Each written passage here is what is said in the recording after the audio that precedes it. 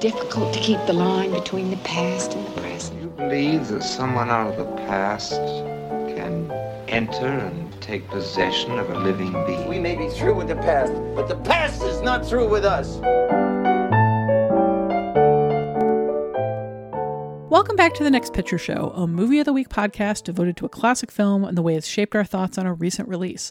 I'm Tasha Robinson, here again with Genevieve Koski, Scott Tobias, Keith Phipps. In our last episode, we discussed Rian Johnson's high school neo-noir Brick, a murder mystery that creates its own world, which feels something like a 1940s Dashiell Hammett novel and something like a John Hughes high school drama. This week, we're looking at Johnson's latest film, Knives Out, which draws from and upends murder mystery conventions in similar ways.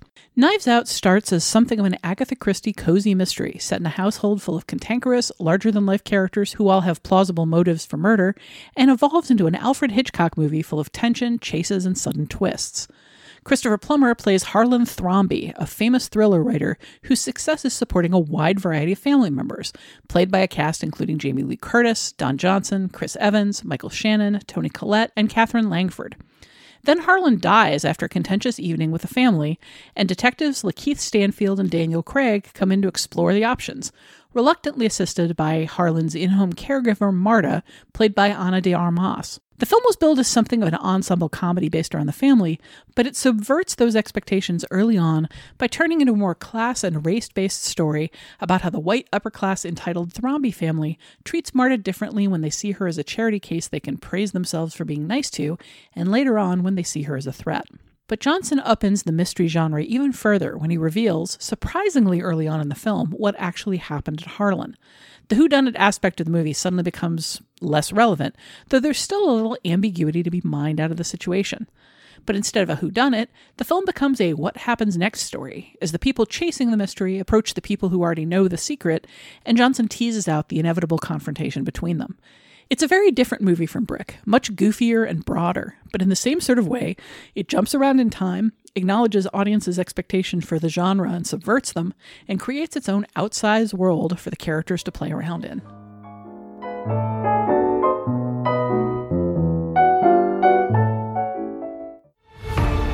Ladies and gentlemen, I would like to request that you all stay until the investigation is completed. What? Can we ask why? Has something changed? No. No, it hasn't changed, or no, we can't ask. I'm gonna live till I die. You think one of his family killed? Is that what you're suggesting? Let it cry. I'm gonna take the... You all love twisting the knife into one another. Up your ass. Oh, very nice. Matter of fact, eat shit. How's that? Eat shit. Eat shit. Eat shit. Smug smile. Definitely eat shit. So I feel like I know the answer to this question, but hey, what'd everybody think of Knives Out? It's very good. I enjoyed it immensely.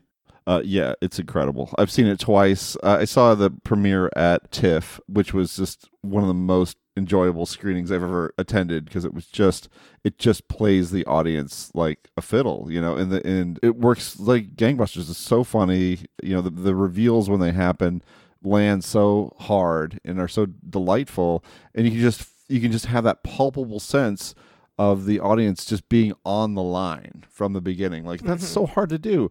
And when I saw it again recently at a quarter-filled screening at the Landmark on a Sunday night, it was the same experience of just like a much smaller audience, and yet you had that same sense, that same delight, that same feeling that everyone was really engaged and having a great time watching it. And I just think it's a fun movie that also has so many layers to it, both in terms of the plotting and the themes of the thing. I think it's a brilliant movie. So I liked it. Yeah. Yeah, I was going to say the same thing about it being a crowd pleaser. I also really liked it, to put that out there. But I went to see it with my mom, who had I went to see it knowing, like, having heard you talk about it, Scott, having read stuff about it. Like, I had a pretty good idea of what I was in for, and I went to go see it with my mom, who had no idea. Like, she didn't even really know that this movie existed or what it was, and she was just like hooked almost immediately, and just enjoyed it. So I in the pretty small audience we were with too, it was a 10 a.m. showing. I go to 10 a.m. movies now. Mm-hmm. But yeah, they were all just totally on board too. So it feels arguably more of a crowd pleaser than Last Jedi, just because Last Jedi made a lot of people angry. But I think it's definitely one of, if not his most crowd pleasing movie. Wow, I wouldn't even thought of putting Last Jedi on any sort of list for crowd pleasing movies. And I mean, it certainly has its, big like audience hoorah moments, but I just think of, at this point, I think of that movie, I think of the controversies around it and the temper tantrums thrown around it. I would, because I left that movie thinking, wow, everyone's going to love this. It's so stupid. Yeah. So stupid. Mike Ryan, my writes at Uprocks, my old coworker, since he says right away it would be a divisive movie. He was way ahead of the curve on that, and I think he just understands the sort of brain dead fanboy mentality better than that. I want to talk about 10 a.m. just briefly. 10 a.m. movies are the best. You show up, especially if you're like me, and there's always this threat you're gonna, especially like post lunch. There's always this threat you're gonna fall asleep. Yeah. 10 a.m. some coffee. It's the best. All right, go on. Sorry. You don't feel compelled to eat a bunch of popcorn and feel like crap afterward. It's too early.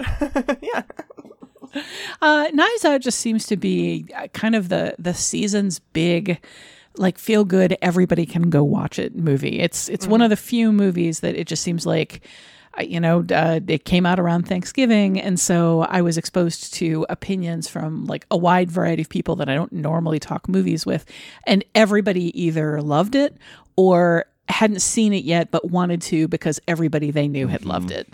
It seemed like one of those movies just being carried along on a general wave of cheerful good feeling. Yeah, I knew it was going to be a hit when my in-laws went to see it. They rarely go to movies, and it's heartening too, because I think the whodunit, and this has a certain amount of built-in appeal, and and the fact that there's like somebody for everyone in this cast too. But I find it refreshing anytime a non-franchise property does well. So that was, and of course Rian Johnson is someone whose work I've enjoyed, so I like to see that happen. But it was very heartening to see people turning out for this. And do you have a sense of what drew your in-laws to it? Because I would think that like a lot of the things that would draw people like us to the movie, like that cast. It just the idea of like let's watch Michael Shannon and Jamie Lee Curtis like yell at each other is an appeal. But for people who don't see a lot of movies, maybe don't know who Rian Johnson is, maybe don't have a lot of an association with a lot of these cast members, what was it that made them say this is the one we see this year? That's a good marketing campaign too, and a great title. And come on, Knives Out. Can't resist that. No, just good buzz, and it seems like if you're sitting also with the family on Thanksgiving, you're thinking what can you possibly see together? It has a kind of a nice general audience vibe to it, right?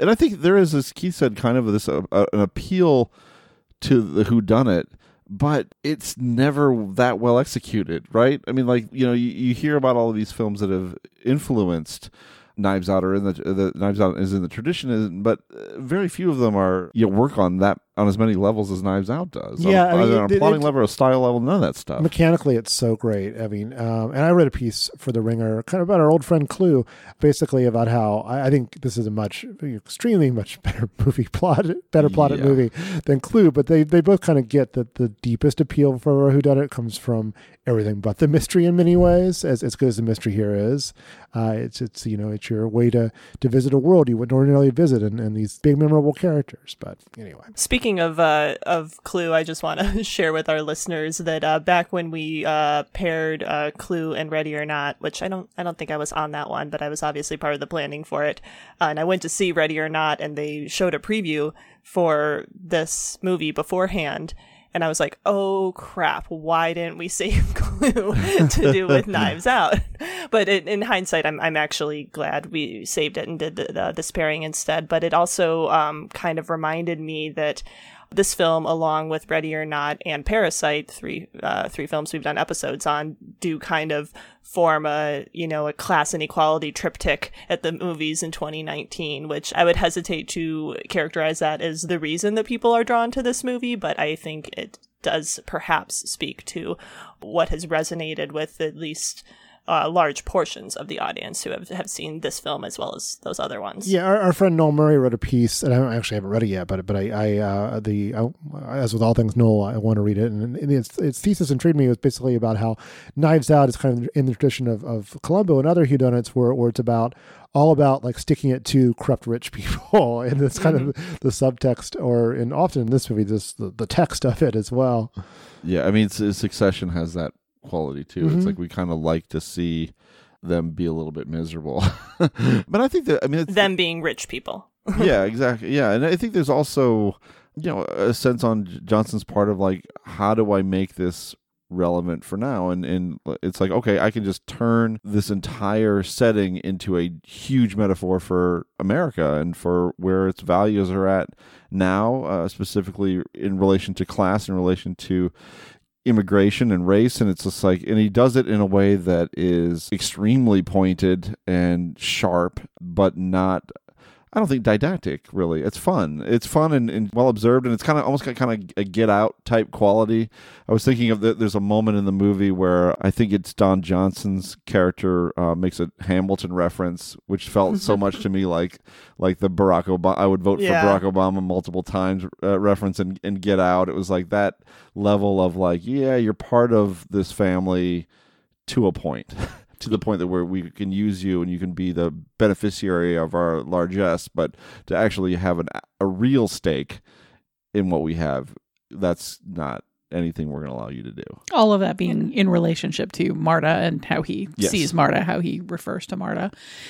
I do see the parallels with Get Out, and much as with, Get Out's big catharsis at the end, there's a big catharsis at the end of this movie. That final shot, I don't think people are going to be forgetting anytime soon. No. But at the same time, Johnson brought up Agatha Christie and Hitchcock as big influences, and this also just reminded me hugely of one of my all-time favorite Hitchcocks, The Lady Vanishes. Because The Lady Vanishes is, in a way, a movie about the mysterious disappearance of a woman and the question of whether the people looking for her, one of the people looking for her, just imagined her or whether she was ever really there. But Hitchcock kind of front loads that story by showing you the lady and like giving you a set of stakes that's very different from the stakes of almost everyone in the movie, because you already know the answer. You know she was real. You know that the person that's being gaslit is not crazy and didn't imagine her. You're in a different mindset from almost everybody on screen.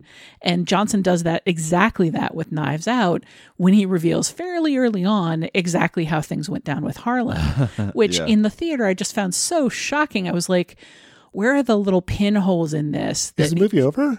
Yeah, how is he going to subvert this and it's going to turn out that none of that is actually true? Or he cuts away at a very pregnant moment.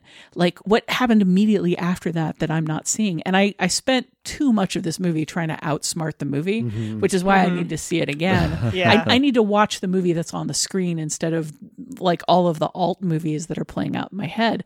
But at the same time, I love a movie that makes me think like that. I love a movie that doesn't let you just watch it passively and without thought. Like I love a movie that gets my inner wheels spinning really quickly as I try to figure out like what I'm watching. And by giving away the ending to the mystery really early on, he just completely flips the table on what people normally expect from a murder mystery story. Even in Brick, you don't find out till the end what happened. And here it's like, well, let's just dismiss with that pretty early and then see what the story turns into as a result. There's like a Russian doll effect or something where there's end up being these layers that you don't expect that are added on to the movie. I'm a little embarrassed to admit this, but you talking about trying to sort of outsmart the movie made me think of it, Tasha. Like, I'd say like up until pretty well into the final act of this movie, I was holding on to the idea that Harlan had faked his death somehow. Like, even though we saw it, like, because we're like introduced to him as someone who likes to play games. And there's the whole thing about the stage knife, which turns out to be significant in a different way at the end of the film. But I was sure that it wasn't going to be what we saw. And it was what we saw. The story turned out to be what happened after what we saw, or like the context for what we saw. But I did definitely have that experience of trying to figure out something that had already been told to me. I think in the same sort of way. I mean, one of my favorite sort of intellectual aspects of this movie is that we get a scene where the detective brings together all of the potentially guilty parties, like in a drawing room, for the big, like, here's why everybody had a motive, and here's why you didn't do it, and why you didn't do it, and why you didn't do it, kind of thing. And then that entire sequence is almost immediately upended with the detectives ending up just like pulling one character off into a different room and having a pretty contentious conversation. And the whole trope kind of falls apart. Like the whole trope is he drives right up to the edge of Disneyland and he turns around and comes back and kind of like leaves you in this liminal space of, well, like, when are we going to get back to the drawing room where everybody is for the big reveal? Like, no, that's not how he's planning on staging this.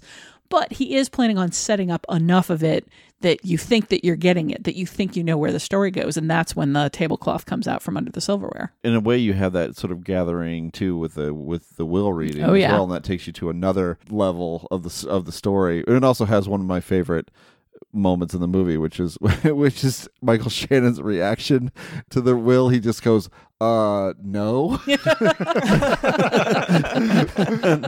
this can't be. So yeah, I mean, the film is so satisfying in that it has every little thing figured out. All these little seeds that are planted early on, they have payoffs down the line. I mean, things like the coffee cup that we see at the beginning figures in, at the end. But even something like the fact that Chris Evans' character has the help call him by his real first name, Hugh. That pays off brilliantly later as well, and the movie's just full of that kind of planning. And you just in the great feeling about watching the movie and watching it with an audience is that you have that level of excitement and comfort knowing that you are in good hands right from the start, and that the director is way at least me way ahead of where I'm at in terms of the plotting of it, but not in a way that's confusing. It's satisfying, because that doesn't happen very often. You often get confused during movies, and you often feel like you figured the film out or something like that. And that never happens here. You're just, everything's been very planned and executed well. And you're confident from the start that you're going to be in a good place with this movie. I think there's also something to be said for the fact that, this is an original story. This is not the first sort of reviving of the drawing room mystery or the Agatha Christie mystery that we've had in recent years. Like Murder on the Orient Express was kind of a big hit very recently. But, that's a story that people are familiar with and come in with expectations and, if not an exact awareness of the events, like an idea of how they should play out. And it is sort of a rarity to get a story like this that is so packed with distinct characters and a distinct story that references familiar tropes, but isn't beholden to any sort of existing material, really. And as an audience member, that's exciting and, like I said, kind of frustratingly rare as a viewing experience these days. Well, in terms of having a bunch of distinctive characters, I'm sort of curious, like, who from the ensemble stands out for you? The one place I could say I might be a little disappointed with this film was that the advertising all played up the ensemble so much, and I was expecting something more like Clue that was more ensemble centric. And I feel like we got all of these like great teases for the ensemble. We spent some time with them, but we spent an awful lot more time off with Daniel Craig's character and with Marta. Mm-hmm. And not enough Jamie Lee Curtis. Not enough Jamie Lee Curtis, not enough Michael Shannon. But at the same time, the time that we do spend with them is so much fun. I'm curious if you guys have favorite performances in here or like what you want more of. I mean, I was perfectly happy with Daniel Craig and Ana de Armas, who are both outstanding in the movie. Yeah. Everyone's great in it too, and it's just a matter of like, if you think about the film as this huge organism rather than expecting it to necessarily be all that democratic in terms of how it's distributing lines to every person, you think more about like, okay, each of these characters have their role to play, then it all feels much better for me. And so everything is in its right place in this movie. But cinema is a democracy, Scott. I don't know what you're talking about. But I mean, Daniel Craig's performance is just so inspired. I mean, the casting, the decision, the weird decision to have him in that foghorn leghorn voice. That man loves a southern accent, doesn't he? He's the last of the gentleman sleuths. There's a whole New Yorker profile of him. I read a tweet about the New Yorker profile about you. That is an extremely 2019 line. Yeah. But to have him again, but that's something where Johnson's impact directorially is so important too, because it's not just Daniel Craig's performance; it's the way that he establishes that character. We see him in the background during those initial interrogations, just occasionally hitting a piano key, and then eventually they say, "Who the hell is this guy?" And then slowly but surely he kind of, he's goes from being the guy in the background to the one who's actively out there trying to figure everything out. And so that's a great performance. And Ana de Armas, somebody that not a lot of people are familiar with her. I saw her in the Eli Roth movie with Keanu Reeves. Did you ever see that one? No, Knock Knock. No, Knock I didn't Knock. see that one.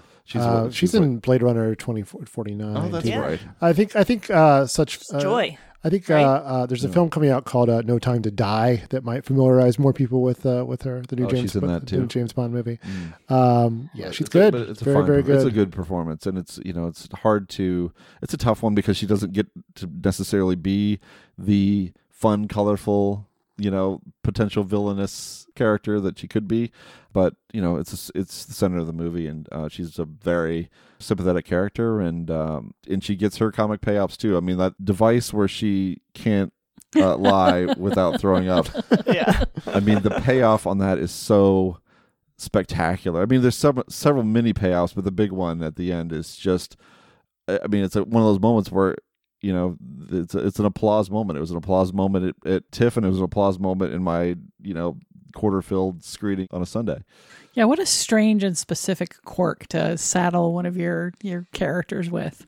Like what a sort of bizarre and inspired idea for like the defining thing that you build a character around.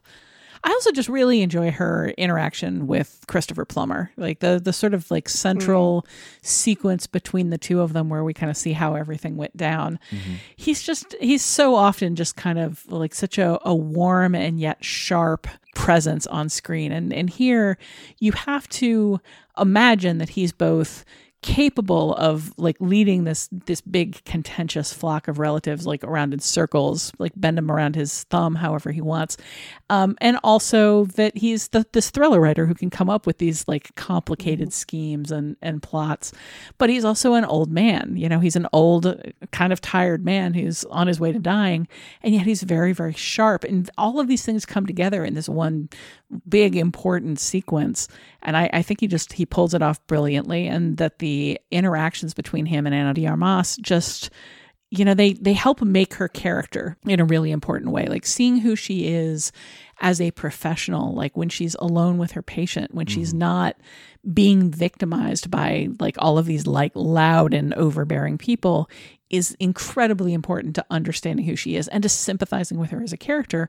And a lot of that just comes from Plummer's generosity as a performer in kind of their back and forth and like giving her space. Yeah, I mean, I kind of confessed to choking up the second time I saw it when Daniel Craig is talking to her about her giving medication and how she recognizes like the viscosity of the medicines and how she wouldn't get these things mixed up, and that she's got a kind heart, and it was just like it's a beautiful moment, I mean, it's and it kind of gives the film a real soul. And because again, I mean, this could seem like an exercise, certainly, and it is an exercise to some degree, but one that's animated with real feeling, I think. Yeah, it really doesn't feel mechanical, as complicated of a gimcrack as it is, like as much as it's a whole bunch of mousetrap parts being put together. We've had people already contacting us saying, are you going to pair Knives Out with Sleuth? Are you going to pair Knives Out with Mousetrap? Are you going to pair Knives Out with Clue?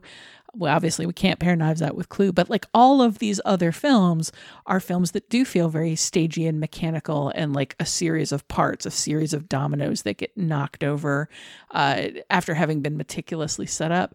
And this movie like definitely doesn't feel as meticulous as Brick. It feels much shaggier and more loose-limbed. I think it just ends up giving it like a very warm feeling. Yeah, I mean, it feels organic. Mm-hmm. I mean, not in a Scream way, but it definitely feels like a world in which people understand how these mysteries work and they exist within. I mean, obviously in a very concrete way, it's that sort of world because Plummer's character writes those sorts of mysteries. I wouldn't call it self-aware in a really, not in a self-referential way, but it's one step away from the world in which a murder mystery is some sort of novel thing. It's also a world in which one of the characters can look around Harlan Thrombey's house and make a joke about him living on a clue board. Exactly. Oh my gosh, I love that house so much. Like, I love that set so much. I think you guys talked a little bit about how much the mansion in Ready or Not was a character, and like that's just tenfold here.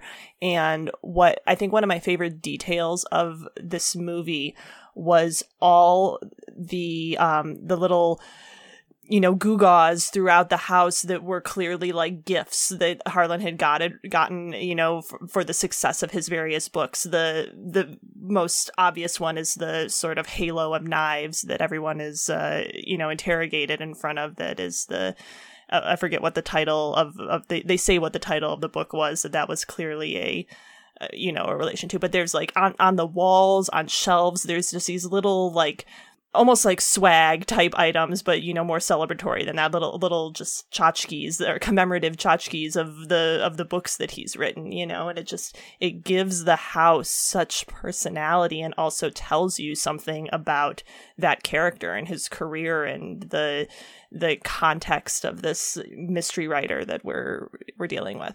Also, your secret entrances and your oh yeah, that window, such a good window. The window. I mean that's clever. I think also some very good dogs. Very good. Yeah, they know that figure into the mystery well, and and again, that's something that gets set up. It's another seed that gets planted. I mean, that's the opening shot of the film. Are those dogs dashing towards the camera, and those dogs, figure in to the mystery and important ways. So I mean, there's like no T uncrossed, no I undotted. Well, speaking of settings, that's something we discussed a lot already in terms of Brick. I feel like there are a lot more connections between these two movies that we should probably explore. So let's take a break and then come back with connections.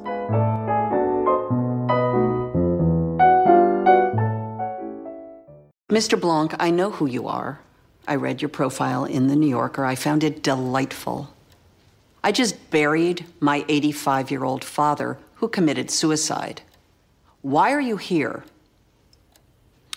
I'm here at the behest of a client. Who? I cannot say, but let me assure you this.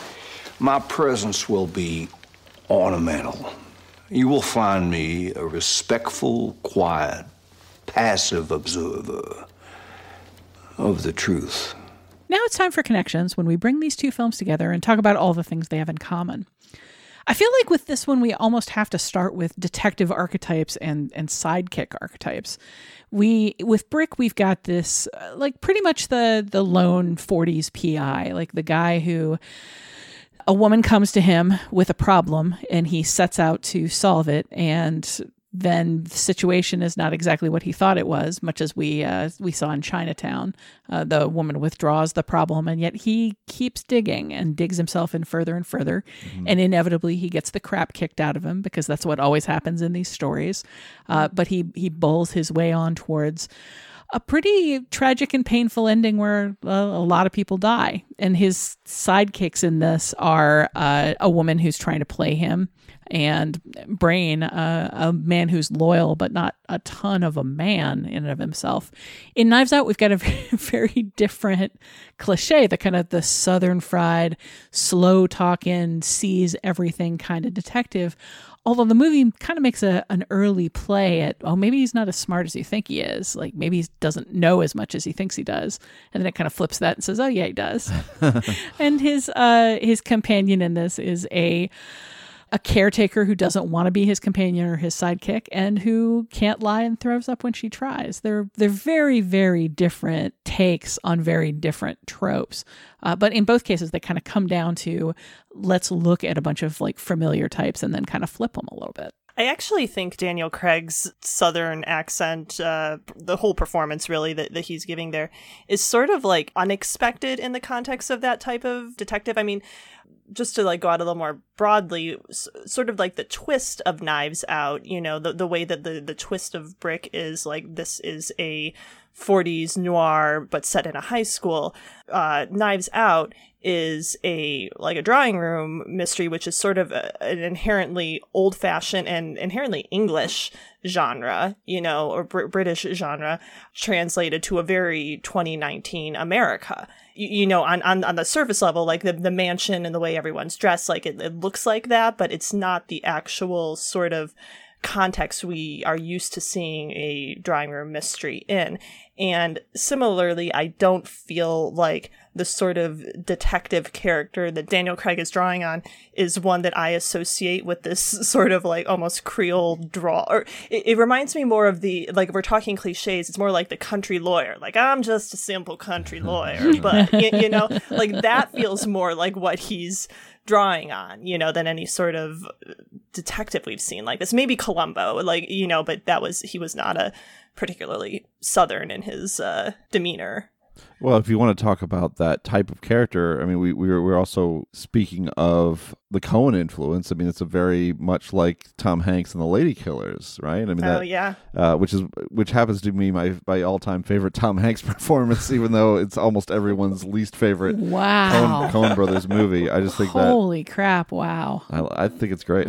I think he's really funny in that we movie. we may have discovered something I disagree with you more than I disagree with you about burrito lettuce. And My you God, actually don't Scott. like that performance.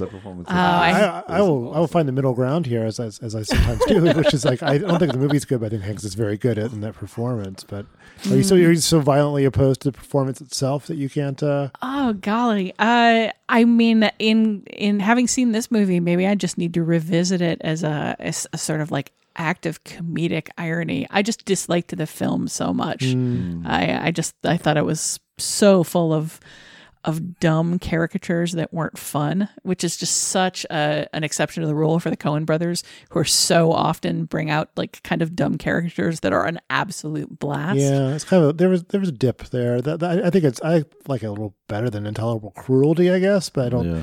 I think they're both kind of the weakest films. But there's a connection there, is what I'm saying. Between, I don't want to like get lost. That was on, great like, misdirection, guys. On like the least liked Coen Brothers movie. But, we took the audience's expectation that we were going to talk about the film that's like the marquee film, like on the title of the podcast, and then we flipped their expectations by turning it into a conversation about the Coens. But it undercuts the thought that he would be, as Genevieve suggested, sort of a more perhaps high-toned, posh, brilliant guy. He's a little unexpected for everyone, and sometimes, you know, funny accents are just funny. This is great. I was reading an interview with Johnson where he was asked about the accent, and he admits that even he was like kind of unsure about it while it was happening. He's like, "Is this too much? I don't know." but he said basically how I ended up feeling about it is like the first 20 minutes or so of it, you're like, but then you just kind of like get into the groove of it. You're like, yeah, this is right. This is what this character talks like. I feel like if it had been a different actor, if this was like an unknown actor coming in and doing this, or, you know, maybe even if it was a Tom Hanks coming in and doing this, if the actor was too famous, it might seem, if it was an unknown it feels actor, like such a reaction to Bond. Yeah, Sorry. If it was an unknown actor, it would seem like just huge and silly. And if it was a very, very well-known actor, it would maybe seem like a bad flex. Like it would seem ridiculous. But here, it does seem like a reaction to Bond. It seems like him playing against type, and it seems like him playing a comedy trope specifically in contrast to how like humorless and soulless and hateful his Bond is. Just the warmth, the ridiculous Southern warmth of this character is a comedic trope in and of itself, and I think it's fun. I think generally speaking, also British actors have an easier time slipping into a Southern accent than other accents. Yeah, I think this is. It's a strange accent, but it's an accent you can maybe it bears more resemblance to what you would find in the real world than, say, Jeremy Irons in Watchmen or Benedict Cumberbatch in anything where he has to be like an American, like the sort of like super enunciated, you know, as if every word was just being deeply considered and pushed out one syllable at a time. the Nine Mets are my favorite squadron, that sort of thing. Is that a specific reference to something, or? That's the Simpsons. Remember when Oh, Apu right. Sure. tries to be more like a everyday guy? Sure. Yeah. Sorry about that. You got it. You got it, Genevieve. Right? The Nine Mets are my favorite squadron. Anyway. But we haven't really talked about, I mean, in terms of support, Daniel Craig's character is supported to some degree by Lakeith Stanfield and Noah Segan as support, kind of. They're not really support. I mean, Lakeith Stanfield is kind of there to like offer a little toss-up fly wrong theories for Daniel Craig to bat down, and Noah Segan's there for kind of comic, like dry comic relief. He's also just such a fan, right? He's like he's like the fan of Harlan's work, and that his excitement over all those over just being in that setting is a wonderful contrast to, the fact that they are actually, dealing with a murder. In a way, Lakeith Stanfield's role is more parallel, I think, to the Richard Roundtree role in Brick, because the Richard Roundtree is also there to kind of set up like the law and order take on what's going on. I mean, it's sort of a contrast between authority figures. In one case, the police. In one case, the assistant vice principal. But in another case, it's just sort of, we're there to show you how the outside world thinks of what's going on. We're there to set up the stakes for what happens if you don't solve this mystery, if you don't figure out what's going on. The Richard Roundtree character, Truman, is kind of there to set up, like, punishment awaits you if you don't get this right. Like, we're basically going to throw you under the bus. He's also a little bit of the tough police captain who says, you're too far on a limb. You're really getting out there. Like, you better pull it in. You better rein it in, Pliskinski, or we're going to have your badge. So, like Lakeith Stanfield, in the same sort of way, is just kind of there to model. Oh, it was a suicide. We should shut the case. Oh, let's lead you repeatedly off down the wrong path. And he's somebody for Craig's character to constantly pull against. He definitely doesn't really help him much. Yeah, I actually, our little list of connections to talk about, I actually just added at the bottom the police, but maybe listening to you talk, Tasha, maybe just the authorities is the connection, because like both of these films, and this is probably related to the detective archetype, has this sort of figure of the authorities that the detective figure wants to keep away from his investigation in some way or another.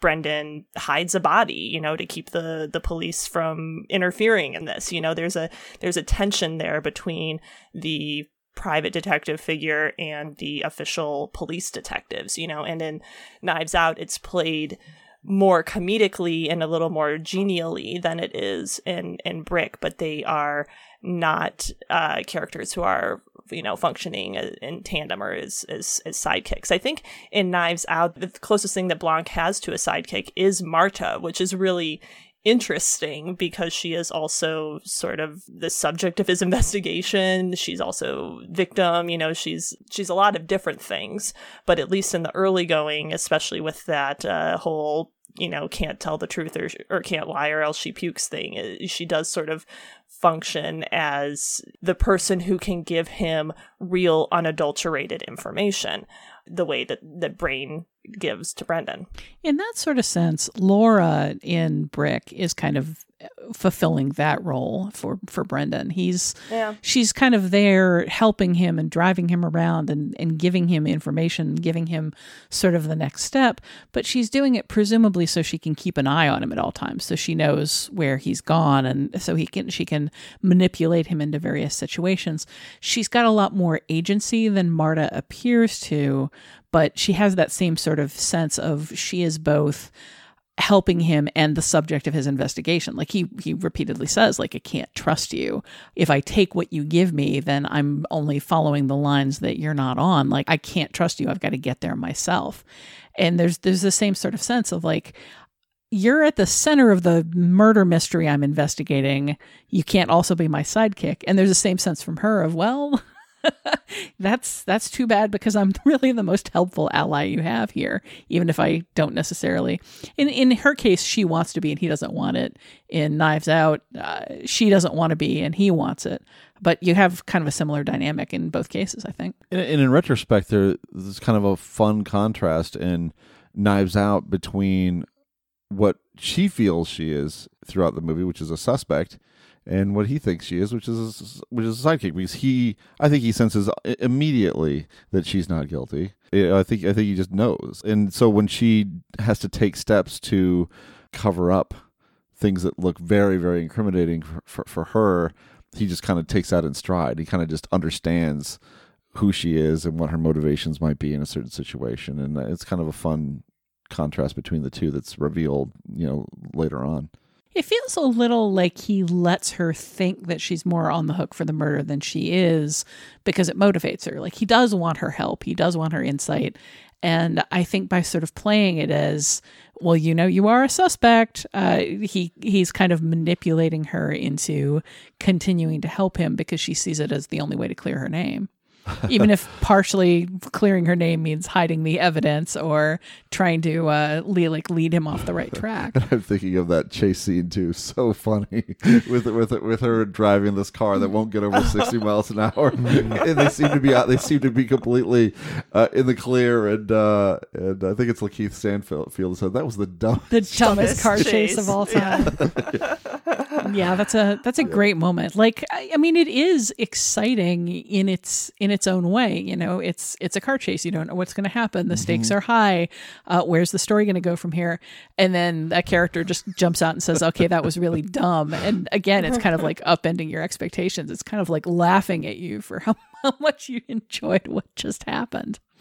Why don't we talk about the haves and the have-nots in these two films? Obviously, it's a really big, significant deal in Knives Out, but even in Brick, there's definitely the sense of there are repeated references to the upper crust. Mm-hmm. This person's the upper crust. This person's not even the grease on the pie plate, and the contrast between the Pin and his sad little constructed dank office versus that mansion where the party takes place. You definitely get the sense that there are different, not just social classes, but economic classes at play in this California suburb. Yeah, I'm struck in Knives Out about how many characters motivated not just by being one of the haves, but like moving up in the ranks of haves as well. And we have Toni Collette's character who's in danger, just completely falling off of this. But, Michael Shannon's character is not. Michael Shannon, who plays the son who runs a publishing company, runs, quote unquote, the publishing company. He'll be fine no matter what happens. He just wants more. It's really interesting how for a certain type of person that, there's that line in Chinatown is like, how much money is enough? And then there's people that we see them in the real world, and we certainly see them in this movie where nothing never seems to be enough. I think that you're onto something, but I kind of disagree that he's primarily motivated by more money. I think Michael Shannon wants more agency. Yeah. I think he wants more freedom. He wants to be able, he sees all of these opportunities to increase the company line and to get more freedom and maybe to get himself into film and TV, which he sees as more power. But I think he's more interested in the power than the money. I think he's more interested in not feeling like he's under Harlan's thumb. And in the same kind of way, it feels like what Jamie Lee Curtis wants is more respect. She keeps going on about how she's a self-made woman, even though she only started her business because Harlan gave her a bunch of money to do so. But it kind of seems like what she's out for is for everybody to acknowledge how much better she is than all of these people who are still so firmly attached to his teat. And in the same sort of way, it seems like a lot of them just sort of Toni Collette's character seems to want to have even more money because she's, cheating in order to get more money than she necessarily deserves. But ultimately, it seems like what she wants is more stability, more ability to do what she wants without answering to anybody, and so forth and so on. It kind of seems like they're all potentially financially comfortable in the moment, but what they want is not more cash. It's just more freedom to do whatever they want without answering to Harlan. Well, but there's also this myth that they've bought into about themselves, that they're self-starters, which is bullshit, right? I mean, that which is, and again, a very 2019 thing of just Trump being born on third base and thinking that they're an entrepreneur or some sort of a genius for building an empire out of it. So I think that kind of feeds into their sense of self-worth, to feel like they somehow pulled themselves up by their bootstraps and created this incredible, empire. And that's just not the case. I mean, Michael Shannon is kind of is a large adult son. I mean, he's done nothing of distinction. His dad doesn't trust him to do anything but just put his books out, nothing else. Where you kind of get the parallel to that in Brick, I think, is in Brad Bramish, the football player, who I think it's pretty heavily implied that huge mansion where the party takes place is his house. Like, he's the one that gets defensive about Brandon being there and wants to assault him for it. He's the one that the party seems to kind of center around. I think it's possible that he's very rich in addition to being handsome and being a football player, but he's angry because he isn't getting more. He's angry because he thinks he should be on the team. He should be the starter. He should be like in every play. And most of what he does in the film is kvetch loudly about how great he is and how people just aren't understanding that and letting him play enough. There's that same feeling of, I have so many things that other people might envy, but it's not enough. Like, what I want is more power. What I want is more respect. What I want is more acknowledgement. Yeah, I think in Brick, it's much less about actual wealth, even though we do see indications that certain characters do come from more privilege. And it's more about just social currency, which I think squares with the idea that this film is taking place in a very specific world that is centralized around this idea of high school as its own world, and in high school, there are rich kids, and those rich kids are often the popular kids, but they are not necessarily always, in high school, at least in high school movies and the tropes of high school movies, popularity is the real currency, is the real wealth. And I think that is the context of haves and have-nots that Brick is trading in, more than Knives Out, which is very specifically about wealth and familial wealth and how it is doled out within the family. Do we want to talk about the structure of these two films? I think both of them kind of fundamentally start with a large picture and then narrow down to the point where you're only dealing with a couple of characters, and then kind of jump back to tell you the story, to tell you what just happened in a way that brings everybody else back in. Do you see the structure of these films as fundamentally similar? I hadn't really thought about it that way until you described it just now, but it does kind of match, doesn't it? Well, by describe it just now, what you really mean is more or less read Genevieve's prompt. She was the one that made that. Okay. She was the one that noticed that, so I'm going to give her full credit for that.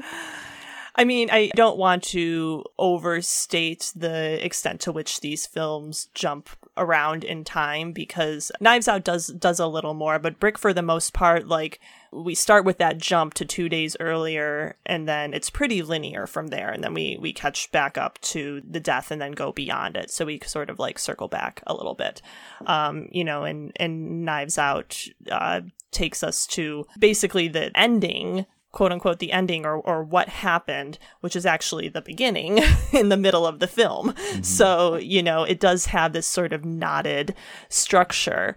But both films, as you said, Tasha, they take that beat at the end of the film to step back and show you how all of these things fit together. And it almost feels like sort of a courtesy to the audience, because, it's both of these films, it's very easy and part of the point, I would argue, to sort of just get almost mesmerized by them and get really fixated on these little details that Johnson is so good at drawing out in really subtle ways. And you notice these little details like what's on the wall, and you get really fixated on that, and you can sort of lose the forest for the trees, I guess. So I really appreciate that both films take that moment at the end to step back and show you the whole forest and how it all fit together. And it makes those details that the film, and by extension we have been fixating on, feel more rewarding in the context of that bigger picture. Yeah, I mean, the structure for Knives Out is more complicated for sure. I would say they both have in common the fact that they are pretty well ahead of the audience at all times, and they get to different points where they catch us up. And the point where we get caught up in Brick is the very end, and with Knives Out, they're almost like little mini like stories within stories. We find out what really happened halfway through, and then we get Chris Evans and in that whole scheme, and there's a lot of layers to that kind of come later. So structurally, it's a little bit trickier. I was just kind of happy that he was able to not do too much, to do enough to where he surprises us and extends the story beyond what we thought it was going to be, that he is way out ahead and then finds a way to reel us back in and then out again, and there's a yo-yo effect there with the audience, and it's good to be yo'd, so it's complicated. I don't think you could, because structurally Brick is fairly simple compared to Knives Out, I think, because as you said, it's just you start 2 days before this body was found, and then it extends past it, and it's all pretty straightforward. Yeah, I think the idea that you're putting out about catching up, about him always being ahead of the audience, and then the audience always kind of having to play catch up, is a really good one. I like the way that we talked about Brick as being kind of this like intellectualized, very worked through, very thought through product of having had to sit on a script for 6 years waiting to get together the money to make it, I think does make it feel very worked through. But Knives Out feels maybe, as I said earlier, like looser and more relaxed, but I do think that it still feels equally thought through and equally constructed and equally, just like a very elaborate machine kind of designed to draw you through the film. And again, I love that kind of story that makes you run really fast to keep up throughout the movie, that makes you have to keep engaged like mentally at all times, because if you don't, you're not going to be able to catch up. And at the same time, it's not really trying to trick you, though. Like what I'm struck by with Knives Out in particular, and to a lesser extent with Brick, is like how the person who did it, the guilty party, is the most obvious person. I mean, the guy's name is Ransom, and like he's the like right up front. Everyone in the family is kind of saying like, yeah, they have this really weird relationship, and he's like, the only not self-made person, and he's the person that you think would have done it, and he's the person who did it, but it's how he did it that is where the surprise lies, That's sort of the case with Tug, too. I mean, he's the muscle, he's the violent one, I guess, although there's a lot of violence in Brick, which we didn't really talk about when we were talking about detective archetypes. I kind of wanted to talk about how often Brendan is getting his ass kicked, like to the point where he is like falling apart by the end of the film, but there, I've mentioned it. But again, it's the person that on the surface you maybe would have most expected to do it.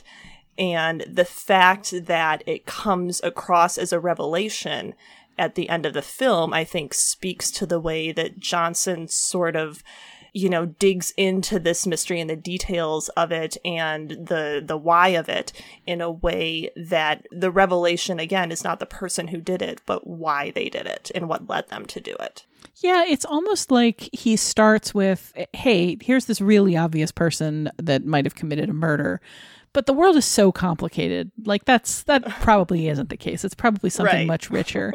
And then once again, he's way out ahead of the audience, and you all have to catch up to the point where you began, where there's this really obvious person who might have committed a murder. And the question is really why in both cases. Well, speaking of catching up, if you have not caught up on either Brick or Knives Out and you want the opportunity, Brick is widely available on streaming services, including on Netflix. It's also on DVD and Blu-ray.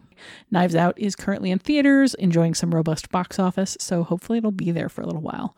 We'll be right back with Your Next Picture Show, which will also help you catch up on things.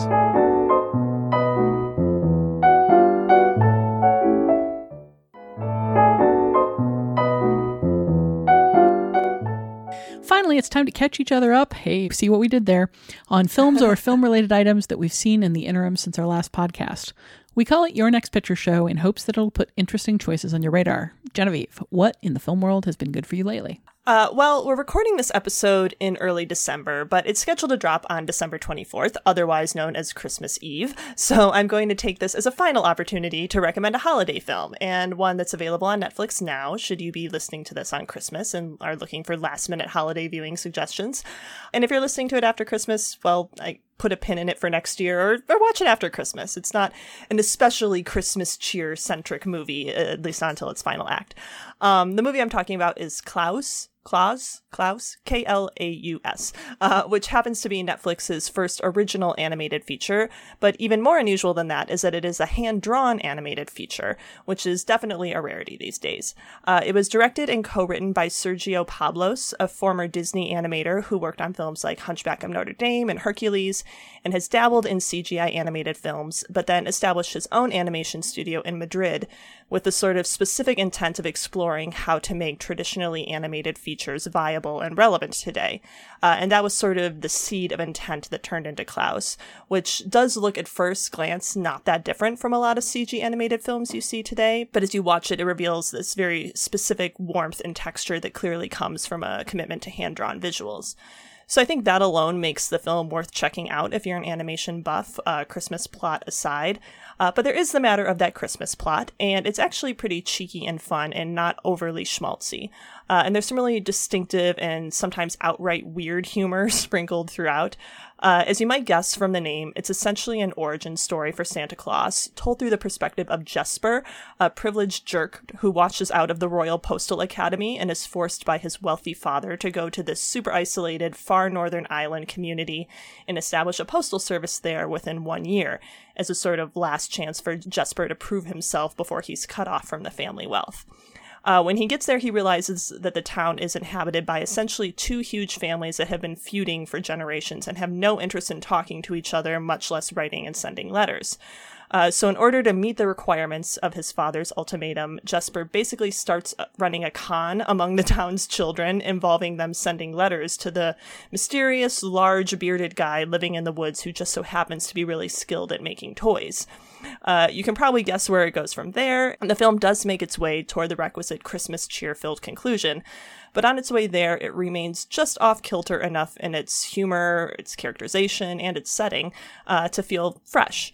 And it's helped along by some great voice performances, including Jason Schwartzman as Jesper, J.K. Simmons as Claus, and Joan Cusack as the matriarch of one of the warring families.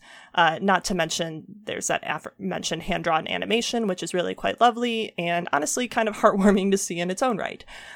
So, yeah, as I said, well worth a look for both animation buffs or anyone looking for a slightly off-kilter original Christmas movie to close out the holiday season. Kids? Klaus. Kids?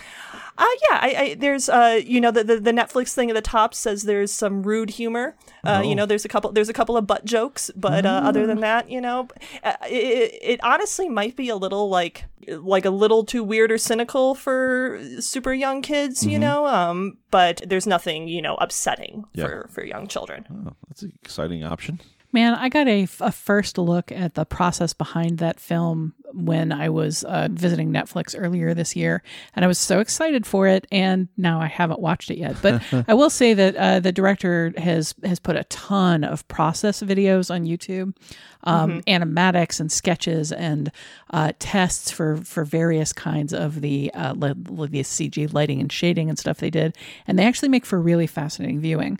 So if you're interested in the whys and hows of animation, like after watching the film, I would head on over to YouTube. It's if you just put the director's name in, it is not difficult to find the studio's channel, and just a ton of material there. But Scott, how about you? Yes, well, I would like to recommend another thing that you can find on streaming services, specifically Amazon Prime, and that's The Report. The Report was in TIFF and was in theaters quite recently, and now is a pretty big featured item on Amazon because it's the year of Adam Driver, and here he is again playing Daniel Jones, who is the lead investigator for the Senate Intelligence Committee on a report about the CIA's use of torture following the 9/11 attacks. And under the guidance of Dianne Feinstein, who's played by Annette Bening, Jones and his team, which ends up eventually being a team of one, pour through all this information, all these emails, this communication, and comes up with this giant report that, of course, is immediately politicized, but full of extremely disturbing revelations about the CIA's use of enhanced interrogation tactics and the very dubious utility of those tactics to gain useful information. So it's a pretty striking movie. It's very much done in the, All the President's Men style, very straightforward. I mean, it's written and directed by Scott Burns, who had done some work for Steven Soderbergh, The Informant, most prominently, which is a movie I love.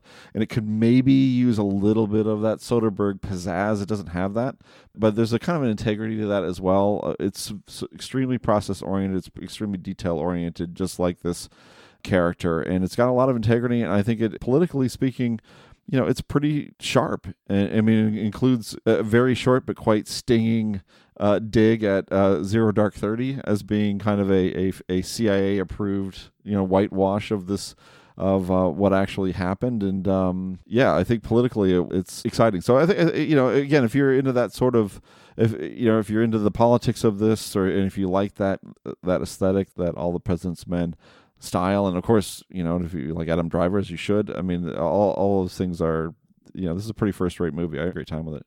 Tasha? I'm going to recommend a film that it's actually I'm a little sorry that this episode is dropping as late as it is, because as we're recording it, this movie has not yet hit the theaters. It's The Aeronauts, directed by Tom Harper, which is a movie coming to Amazon Prime Video later in the month. It'll be on Amazon Prime on December 20th, but it's going to hit theaters for a limited release on the 6th, December 6th. I'm not sure how wide that's going to be. I suspect not very wide. I suspect it's going to be one of those New York, LA, maybe a few other cities kind of things, where it's all about qualifying for awards. But I saw this movie at TIFF, and I was just so struck with the degree to which it belongs on a big screen. Scott was pointing out that it's going to be in Chicago on 70 millimeter at the Music Box, and it's a movie that absolutely feels like it should be on an IMAX screen or a 70 millimeter screen. It should be on something huge. It's going to be fun on Amazon Prime Video, but it's also going to be small, and this is a really big film. The Aeronauts was inspired by a bunch of real life history and books about aeronauts. One of the main characters, played by Eddie Redmayne, is kind of an amalgam of a couple of people. The other person who's significant in the film, played by Felicity Jones, is kind of an amalgam and a gender swap of a couple of people, taking in aspects of other people of the history. And the big balloon trip in the film is similarly amalgamated by a bunch of different things that happen on a bunch of different trips. So if you see people touting it as a real life story, you can give them a little bit of the old eye roll. Would you say that they're full of hot air? I would now. In fact, I would as often as I can, always crediting myself with having come up with that particular bon mot. It's about ballooning, and it's specifically about like early ballooning and the attempt to get high enough into the atmosphere to get new data about the stratosphere and about the world and about how that affects weather. It's like a scientific journey. It plays kind of like a Disney original movie. It's very much an adventure between two people, one of whom is an experienced aeronautist who had a terrible tragedy in her past, and one of whom is a dedicated scientist who has a lot of theories and not much experience. And they both bring different things to this one long balloon ride that's kind of the centerpiece of the movie. But for something that's so stage bound in a way, that's so set bound, and in this case the set being a small wicker basket hanging from a balloon, it's very dynamic. It's visually just so rich and gorgeous as Harper kind of backs off and takes in the immense expanse of sky this balloon is floating through. He really gives you a visceral feeling of setting, and he manages to come to a point where flying into the sky in a balloon feels as fraught and dangerous and alien as diving to the Marianas Trench or going into space. There's just this kind of agonizing feeling of separation and danger that could only come from doing this in a time period where flight wasn't an issue, where even like ballooning was considered tremendously dangerous and a matter for like very experienced, very daring people. The two characters played by Redmayne and Jones are, I think, really well drawn. They're certainly types of a sort. There aren't a whole lot of surprises in the interactions between them, but they play them in a very sincere and capable way.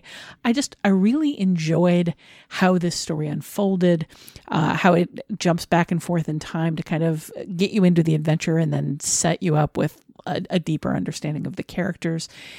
It's not a deep film. It's not a resonant film. It's not a cinema for the ages, but boy, is it enjoyable and visceral and exciting and just beautifully shot. Tom Harper, incidentally, director of Wild Rose, which also through a quirk of releasing came out this year. And that film, if you haven't seen it, I feel like we might have recommended it here. The Jessie Buckley film about a Scottish country singer and her sort of adventures in trying to have a career and trying to be a parent. Also a really terrific film. And if you liked the way that film deals with emotion and character and stakes and conversations between people, I think you're probably really going to dig Amazon's The Aeronauts. Keith, what about you? Okay, you recommended I'm pointing here, just so listeners love this. You recommended a new movie on a streaming service. You recommended a new movie on a streaming service. You recommended a new movie on a streaming service. I'm recommending an old movie, also on a streaming service. But I'm doing a list of war movies, and I'm catching up with a few that have great reputations I haven't seen yet. One of them was Overlord, not the 2018 horror film, which I also need to see at some point, but it's a 1975 film directed by Stuart Cooper. And it's a really interesting, it works as a film and it works as a fascinating exercise. It is about half new footage and half newsreel footage from World War II. And it follows just sort of an everyday, sensitive, but, ordinary kid who is, called up to fight. And it follows him through his journey to basic training, through basic training, and his time before and his deployment. And it's as simple as that. Really focuses on one character. Just kind of gives you a sense of what life would be like in the situation for one person who had no great interest in fighting, but was went out of a sense of duty and what happened to him. And it's it's very documentary like in its approach. The cinematographer is John Alcott, who shot many of Stanley Kubrick's films, and to achieve the effect of splitting with the stock footage and the new footage, he used old equipment and old film stock, and it really does look impressive in a way that World War II films that use stock footage usually don't. It really does feel seamless, but the kind of mix of real and not real gives it this weird, eerie, sort of out of time tone to it. I really admired it. I think it's worth seeking out. It is on the Criterion channel. And it's also it was released as Criterion. The other thing about it is you could not see it easily here for a long time. It screened every once in a while, and it played on this sort of fringe LA station called Z Channel, where a lot of movies that developed cult followings first appeared, but only really played American theaters in 2006 and came out on Criterion in 2007. So check it out if you haven't seen it. Yeah, it turns out I have seen it. the title rang a bell, and I think I reviewed the Criterion for AV Club back in the day. Would you call the film would you say that it spins a hypnotic tone from flash forwards, fantasy sequences, and dreamlike premonitions? Yeah, that sounds about right. Well, I thought it did at the time. Yeah, so that works. Yeah, so I recommend it. Keenly observed. I wish I remembered it quite. Had more of a strong memory than I think I saw a movie called Overlord back in the day. But so yeah, you see a lot of movies, Scott. We'll let you off the hook. I do. It's fun. It's very funny to kind of go back and like remember entire films, based on the fact that there's a review out there somewhere that I wrote. Well, thank you, Genevieve, Scott, Keith, past forgotten Scott. We're glad to have all of your recommendations, but past forgotten Navy Club Scott probably more so because we get fewer visits from him.